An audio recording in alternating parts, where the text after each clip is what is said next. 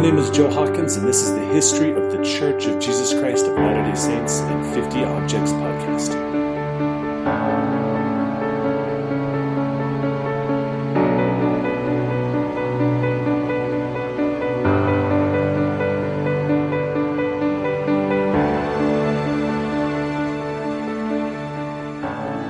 Hello and welcome back to another episode of History of the Church of Jesus Christ of Latter-day Saints in 50 Objects podcast.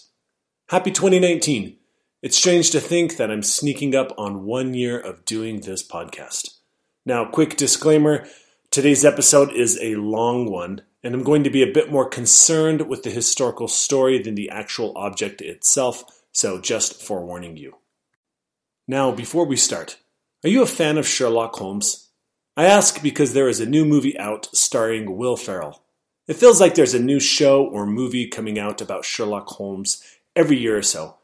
So I decided to look it up. And sure enough, the character of Sherlock Holmes holds the Guinness Book of World Records listing him as the most portrayed movie character in history. The popularity of Sherlock Holmes is so high that many people around the globe think that he was a literal person that solved crimes in the late 18th century. There are books, short stories, movies, plays, TV series, comic books, and many other forms of entertainment where his stories are played out. When Arthur Conan Doyle first thought up Sherlock Holmes in the late 1870s, he based the character on a friend that was a surgeon working at the Royal Infirmary. Conan Doyle was amazed at his friend's ability to draw such broad conclusions from minute observations. So inspired as he was, he began working on a story. The very first Sherlock Holmes story that he wrote was called A Study in Scarlet, and in it, Conan Doyle needed a dastardly villain to play out the role of bad guys. Though Conan Doyle had never been to America, the rumors about Mormons had reached him. He'd heard that Brigham Young ran the Salt Lake Valley as a theocracy and that he forced young women into polygamous marriages. It sounded so evil that Conan Doyle had found his villain.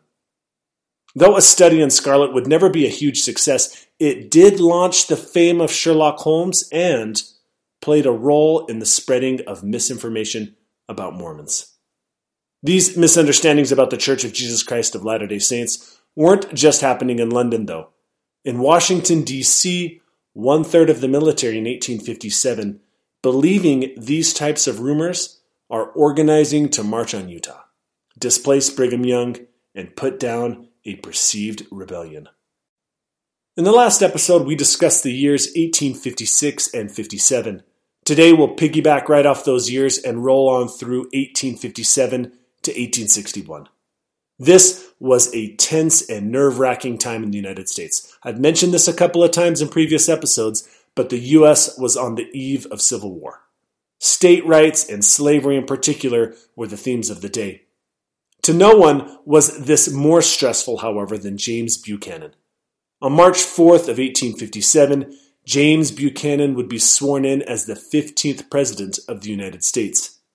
Buchanan's presidency would be marred by the question of slavery and a compromise stance that would neither alleviate nor eradicate the intractable question from the American society.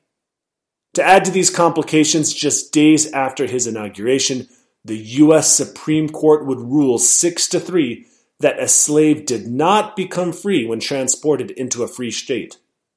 To further muddy up this debate, they ruled that slavery could not be banned by the U.S. Congress in a territory and that African Americans were not eligible to be awarded citizenship. The slavery arguments threw Kansas into a phase that's come to be known as Bleeding Kansas, because slavery proponents were battling anti-slavery groups and killing homesteaders in the process. These hostilities will only get hotter. Months after this, in Harper's Ferry, West Virginia, 21 abolitionists under the direction of John Brown will take control of the U.S. Armory there. Their intention was to cause an uprising among the slaves in the surrounding territories. Now, this would ultimately fail when John Brown is outflanked by arguably the best colonel in the military, Colonel Robert E. Lee. He would kill most of the abolitionists and capture John Brown, who would later be hanged. Kind of an interesting note, considering Robert E. Lee will lead the Confederate Army against the Union in their attempt to hold state rights and keep slavery in the South. So with all of this going on, and the cannons of West Point being faced toward our own Americans, you'd think President Buchanan would be solely focused on resolving these issues. But Buchanan felt there were easier hurdles to jump. The up-and-coming Republican Party was sweeping the northern states. It was doing so well that the young party's biggest star, Abraham Lincoln, will succeed James Buchanan, becoming the first ever Republican president of the United States following Buchanan's first and only term. The Republican Party fought what it considered to be the twin relics of barbarism: slavery and polygamy. President Buchanan and the Democrats couldn't fully denounce slavery as it was so supported in the southern states. They could, however, denounce polygamy as vehemently as the Republicans were doing. So Brigham Young and the Mormons fell into the crosshairs of the President of the United States. Buchanan even vowed during his presidential campaign that if elected, he would replace Brigham Young as governor of the Utah Territory. So with all of this going on, how could the church survive an invasion of the military into Utah? Today's object is Camp Floyd's flagpole. So, what is Camp Floyd's flagpole and how did it come about? Let's provide some context. On July 10th of 1857, Brigham Young was leading a celebration with the Utah members of the church in Big Cottonwood Canyon. The church was celebrating the first 10 years in the Salt Lake Basin. Though they battled mobs, militias, martyrdom, exile, frozen desert plains, droughts, and grasshoppers, here they were. They'd overcome it all and felt they were building the kingdom of God. In the 10 years they'd been in the valley, the church had seen over 20,000 converts, and now they had just under 60,000 members. They had settled over 100 colonies across the West and had just finished a massive spiritual reformation. This was a day of celebrating everything they'd accomplished. But as the festivities carried through the day, Brigham Young suddenly saw Porter Rockwell and Abraham Smoot approaching him quickly through the crowd. Something was wrong. Just days earlier, the church had learned that the federal government had mysteriously canceled the federal mail contract with the Utah Territory. Porter and Abraham had ridden to Independence, Missouri to collect the mail and figure out what had happened. Upon arriving in Independence, the men were surprised to find no answer was available to them as to why the mail contract was canceled. To add to their confusion, the men witnessed several large supply trains heading west towards Utah. As everything heading west generally passed through Utah, this came as a surprise. Upon inquiry, they discovered to their dismay that those supply chains were to support the army. The army was headed to Utah to put down the perceived Mormon rebellion. What was the church to think of this perceived invasion? Many members of the church at this point had been driven out of their homes up to 4 times in the previous years. On August 15th of 1857, Brigham Young sent Robert C. Burton and a small reconnaissance group from Salt Lake City to observe the military regiments en route to Utah and to protect the immigrants that were still crossing the plains to Utah. 2 of Burton's men went into the military camps posing as travelers headed to California. What they reported back to Brigham Young and the leadership, based on the conversations they heard, created a bit of hysteria in the territory. They reported that the enlisted military boasted that they were going to hang the Utah leaders and abuse the members. With that in mind, Brigham Young published the following proclamation to the church about the impending invasion. Quote, "We are invaded by a hostile force, who are evidently assailing us to accomplish our overthrow and destruction. The government has not condescended to cause an investigating committee or other persons to be sent to inquire into and ascertain the truth, as is customary in such cases. The issue, which has thus been forced upon us, compels us to resort to the great first law of self-preservation and stand in our own defense and right, guaranteed unto us by the genius of the institutions of our country, and on which the government is based. Our duties to ourselves and family requires us to not tamely submit to be driven and slain without an attempt to preserve ourselves, our duty to our country, our holy religion, our God and liberty, which requires that we shall not quietly stand still." End quote. Brigham Young was ordering the people to not quietly stand by. Not again. They were to form up and face the U.S. military. Brigham Young's proclamation declared three important things. First, to forbid all armed forces from coming into the Utah Territory on whatever pretense. Second, to hold all Utah forces in readiness to repel any invasion. And third, to declare martial law in the Utah Territory. Now, let's pause the story here for just a few minutes. Before diving into how Brigham Young planned on doing these things, let's discuss how we got here.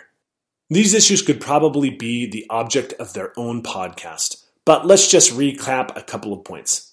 From President Buchanan's point of view, Utah was an open rebellion. First was the matter of Brigham Young running the territory as a theocracy. When Brigham Young was placed as the territorial governor, that was a highly disputed appointment that President Fillmore made to appease the Utah people. To offset that, President Fillmore placed a number of non-Mormon federal judges in Utah in 1850.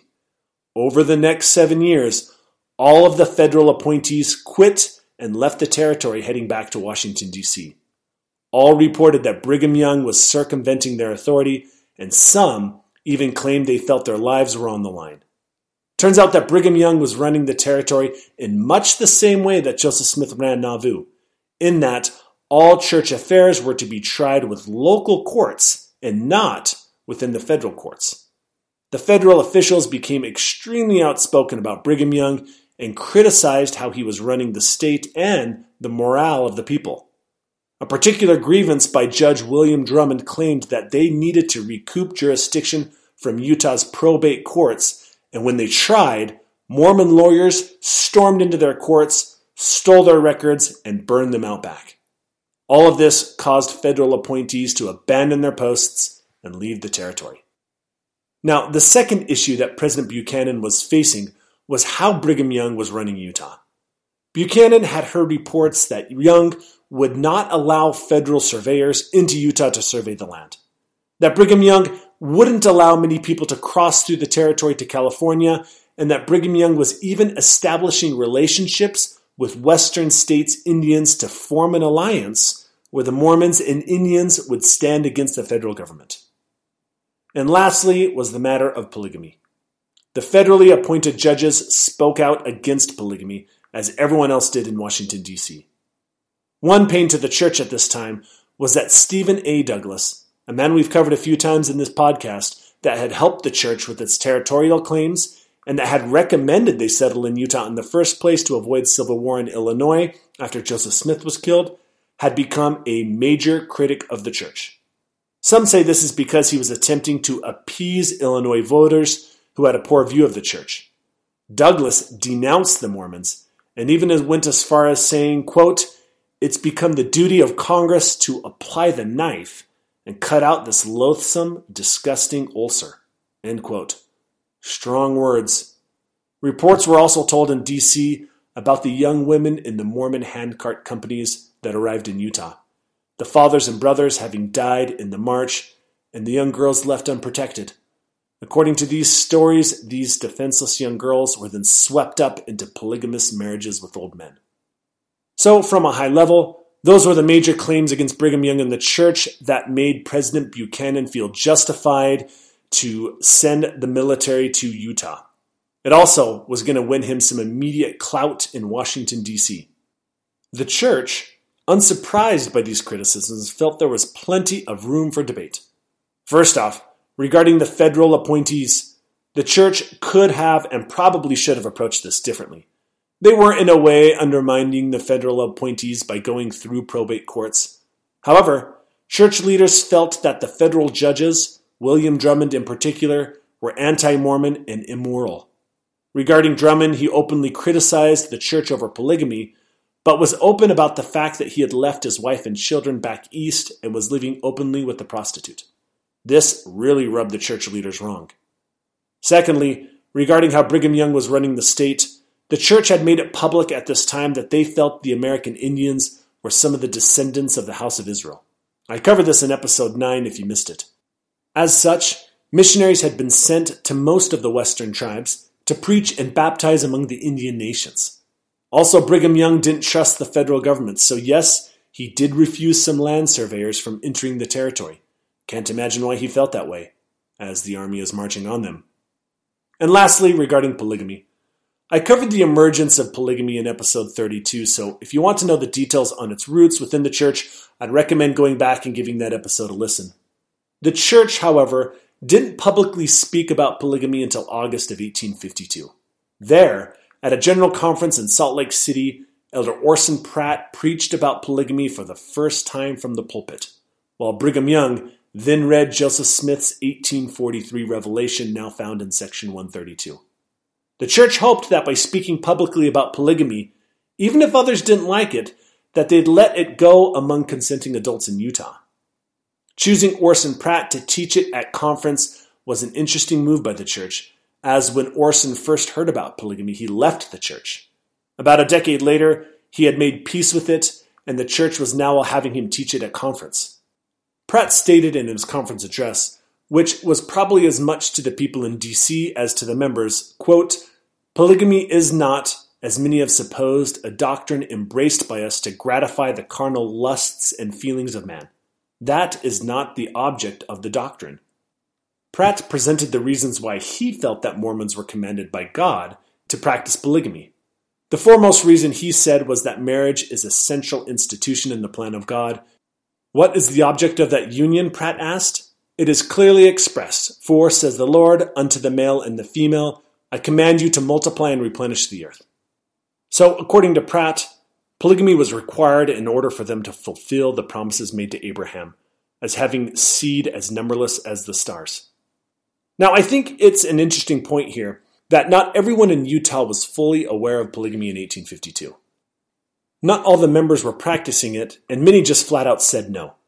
Records show that at this time, less than 1/4 of the men in the church practiced some form of polygamy. So it wasn't as widespread as many in D.C. believed. But there were instances where young girls entered into polygamous marriages with older men. There is no way to dress that up. Regardless of the norms of the day, this really left a sour taste in the mouth of federal officials. So with that backdrop, the church knew they were at odds in a number of ways with the government, but so were many other states on topics of women's rights, slavery, and Indian wars. Kansas had a mini-civil war already taking place, and Minnesota was about to plunge into the bloody Dakota War. So the church leaders never dreamed that President Buchanan would muster 1/3 of the army and have them march on Utah. This had never happened in the history of the United States. Can we imagine Trump just up and calling out the military to surround and put down Texas without a warning? I guess Trump isn't the best example here. Now, we should point out that regardless of how pure Buchanan's perceived motives may have been, he did make a major blunder. No investigative group had been sent to Utah to look into these accusations to determine if Utah was in full-scale rebellion. No letters had been sent looking for answers. The army just suddenly was on the border. Accompanying the military was Alfred Cumming from Georgia. President Buchanan had appointed him as the new territorial governor to take Brigham Young's place. Now, we should also point out, defending Buchanan here, that this appointment isn't quite as scandalous as I've seen it made out in history books. Brigham Young's appointed term as territorial governor had expired in 1854. He was now serving as the intern basis. But still, to just show up with the army like this with no notification reminded the church of the Missouri and Illinois periods, and it had to send a chill down the church's back. What would the army do when it arrived? Well, like I said, the church didn't intend to just be a punching bag here. The army doesn't know it, but these aren't the same leaders that took it on the chin in Missouri. Many of the Utah leaders were veterans of the Mexico War, and though they didn't see active combat, they were trained and more than prepared for the high desert conditions. So let's quickly recount events that unfolded in this conflict. In September of 1857, Brigham Young declared martial law across the territory. All members weren't to allow anyone to enter and to stand at arms at all points of entry to Utah. Brigham Young also mustered up the Nauvoo Legion. The Legion, which, if you'll recall, started originally in Illinois, consisted of just under 7,000 men, but only 2/3 of those had firearms. Kind of a scary discovery for that other one-third. Next, also in September of 1857, Captain Stuart Van Vliet arrived in Salt Lake City ahead of the military.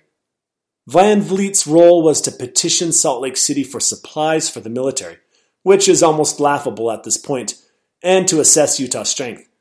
Van Vliet was received well by Brigham Young, and after just a few days of chatting with the leaders, he became convinced that the Mormons were not in rebellion against the United States. On top of that, after surveying the Nauvoo Legion, their dug-in defenses, and their commitment to operating open guerrilla warfare against the Army, Van Vliet wasn't convinced the U.S. Army could win.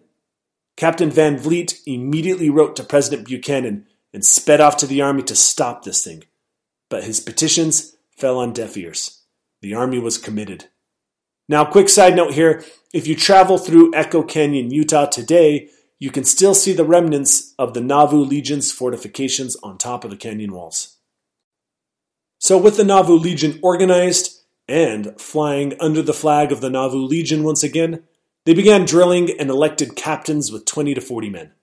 The head of the Legion ordered these companies to go out on all the borders of the territory with the task of delaying the military through the winter, while Brigham Young and the leadership looked to contact their friends in Washington, D.C. to find a peaceful resolution. So the winter campaign of the Nauvoo Legion against the U.S. military began. Now, we should first note, the plan of the Legion wasn't to kill any soldiers. Brigham Young knew they were outgunned, so he hoped to slow down the military while looking for a peaceful resolution. The first thing the Legion did was burn all the prairies and grass along the route of Wyoming. They did this to make it harder for the military to find grazing areas along the route for their horses and cattle. This would also force the teamsters off the wagon trail and away from the body of the military.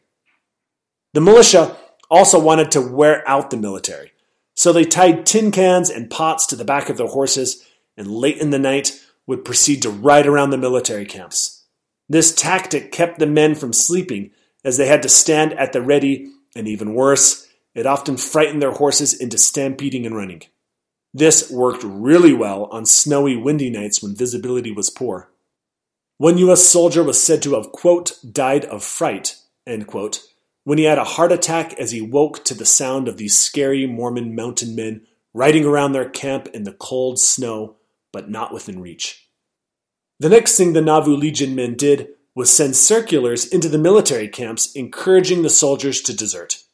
All who would do so would be given $50, employment, and safe passage to California. Utah newspapers in 1857 claimed that over 400 soldiers accepted this offer to desert. Although this number is probably exaggerated, 400 desertions and just under 3,000 troops does follow the typical 12 to 20% desertion numbers common in the military in this period. But by far, the single most damaging and controversial operation by the Legion in this campaign was the burning of 3 entire Army wagon trains carrying over 500,000 pounds of government supplies. These raids on the wagon trains were led by Captain Lot Smith.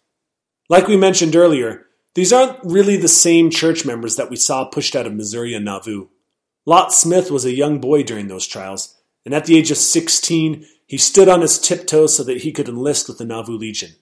There he was drilled and trained in military tactics, and after serving honorably through California, he worked at Sutter Mill where he made a fortune in gold and returned to Utah to live with the church members there. Smith was smart and daring, and when the church leaders told him to turn the freight trains strung out through the immigrant road back east around or destroy them, Lot took this task very seriously.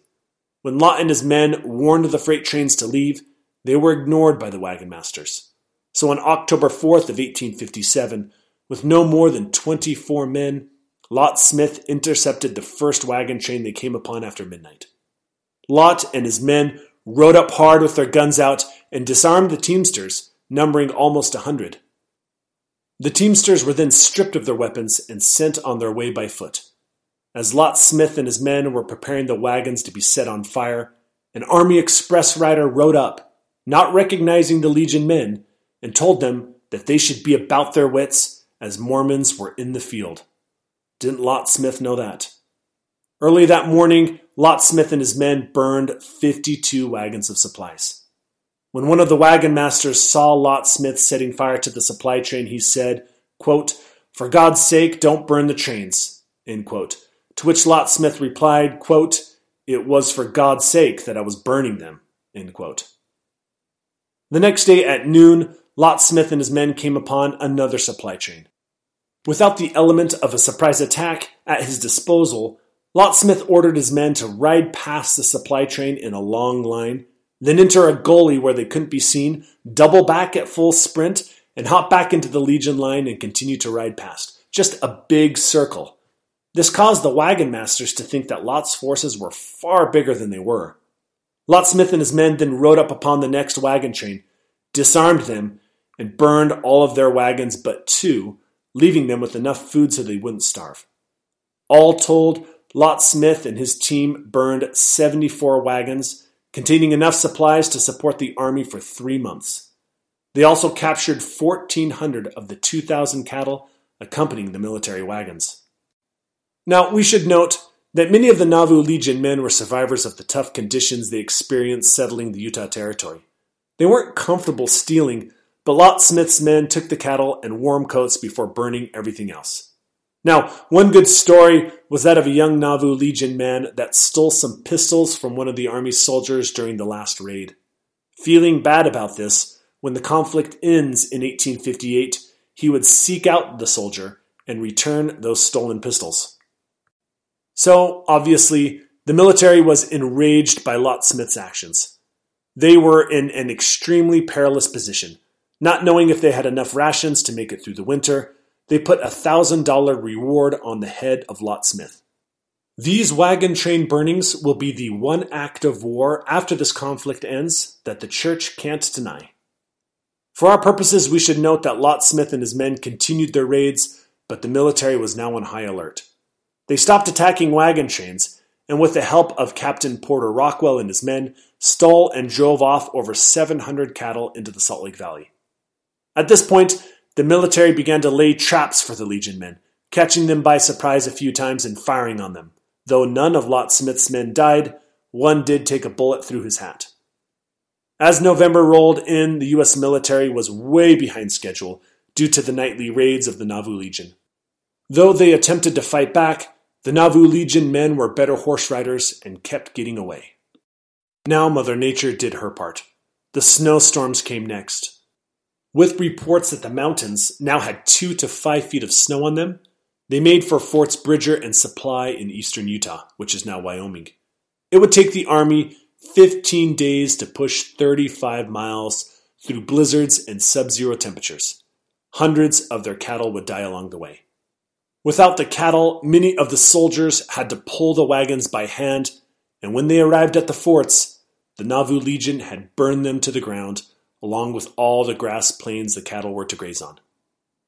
General Albert Sidney Johnson and an enraged, embarrassed, and frozen military spent a cold and windy winter huddled in tents on the high desert pass as the Legion left a few men to watch them while the rest went home to Utah. They had delayed the army. Now, just as an interesting side note, General Johnston will soon leave his post with the U.S. military. He will head for the southern states, join up with the Confederate Army, retain the rank of general, and be the highest-ranking military officer to die in combat at the Battle of Shiloh. Now back to our story. At this point, Eastern congressmen and press started to have second thoughts about this whole campaign. Did they just open Pandora's box by attacking Utah and not being able to put down a religious group quickly? Not only had the Mormons not been actively fighting anyone before this, what message would this send to other rebellious states? Also, with the southern states threatening war, could they really justify having the army out in the Utah Territory fighting a religious group? So on Christmas Day of 1857, President Buchanan met with Thomas Kane and some church leaders that had attempted to negotiate the Utah Territory. Buchanan, tired of this whole thing already, told Kane that if he could negotiate peace, he'd support it. So again, we have Kane here, the same non-Mormon sympathizer that helped the church negotiate lands for winter quarters and helped them prepare their arguments for state rights, was now to settle the Utah War. Cain, at his own expense, not wanting to cross the frozen winter deserts, chose instead to immediately sail south to Panama, cross the strait, and sail up to San Francisco and cross by land to Utah. That trip took 3 months, and he arrived in Salt Lake City in March of 1858. Cain was received by Brigham Young and the church leaders. Cain then convinced Brigham Young to let him go and meet with Governor Cumming, the newly appointed governor, and bring him back to Utah. Brigham Young agreed, and Cain was off through Echo Canyon to meet with the military and Governor Cumming. So after a bit of debating, Cain actually convinced Cumming to accompany him back to Salt Lake City to meet with Brigham Young. This all took place in April of 1858. Now we should note that the Nauvoo Legion pulled another fast one here. Cumming traveled by night, and the Legion lit torches and bonfires all down the canyon path. As Cain traveled, the Legion lined the road. After his wagon passed a group, they would hop on their horses, sprint ahead, and line up again. This gave Cumming the impression that the church had a significant force ready for battle in the canyon and opened him up a bit more for negotiation. Upon arriving in Salt Lake City, Cumming found that Brigham Young was quite agreeable and was quickly convinced that the church was not in open rebellion. Brigham Young was happily willing to allow Cumming to step right into his role as governor of the territory. However, there was the small issue of the military. General Johnston wanted to march them into Salt Lake City and was willing to pardon the church of all their rebellious acts, I did quotations there, if they'd swear allegiance to the United States and allow the military to occupy part of the state. After a lot of back and forth, the church agreed. However, the military was not to build a fort anywhere within 40 miles of Salt Lake or Provo to the south. So the military marched into Salt Lake City, down southwest, where they'd build a fort in Cedar Valley just outside what is now Eagle Mountain. They named the camp Camp Floyd, named after the Secretary of War, who would also leave the Union and join up with the Confederates in the coming years. The Utah War was over, and we finally arrived at our object. Now, let's touch on just a couple more interesting notes that took place here. When the military marched through the Salt Lake Valley in June of 1858, Brigham Young still didn't trust that the military wouldn't harass the members of the church. So after peace was settled in April, he ordered all the church members to leave the valley and head to the southern part of the state. This was quite the endeavor and included over 30,000 people. A few leaders stayed behind in Salt Lake and filled the homes with hay. Had the military any thoughts of touching their properties, the leaders were to set everything on fire and recommence the war fighting from the south. Also, the church had now laid foundations for a new temple in Salt Lake City. They quickly covered the foundations with earth and planted grain over the top of the foundations so they couldn't be found by the military. On July 1st, after the army had passed through peaceably and was building Camp Floyd, Brigham Young authorized the members to return to their homes. Camp Floyd would grow to become the largest military base in the United States pre-Civil War. The military still had a bit of friction with the local church members as they had an anti-Mormon newspaper and a number of brothels, but overall, things remained peaceful for the remainder of those years. Governor Cumming would even work well with Brigham Young and the church leaders, becoming a friend to the church and serving them fairly during his term. Now, before digging more into the object, we should note that at the conclusion of the Utah War, or what many Eastern papers would now call Buchanan's Blunder, a line ran in the New York Herald about the near miss of a conflict. The line, referring to the battles, read, quote, "Killed none, wounded none, fooled everybody," end quote. Yes, nobody died in the engagements between the Legion and the military, but people did die.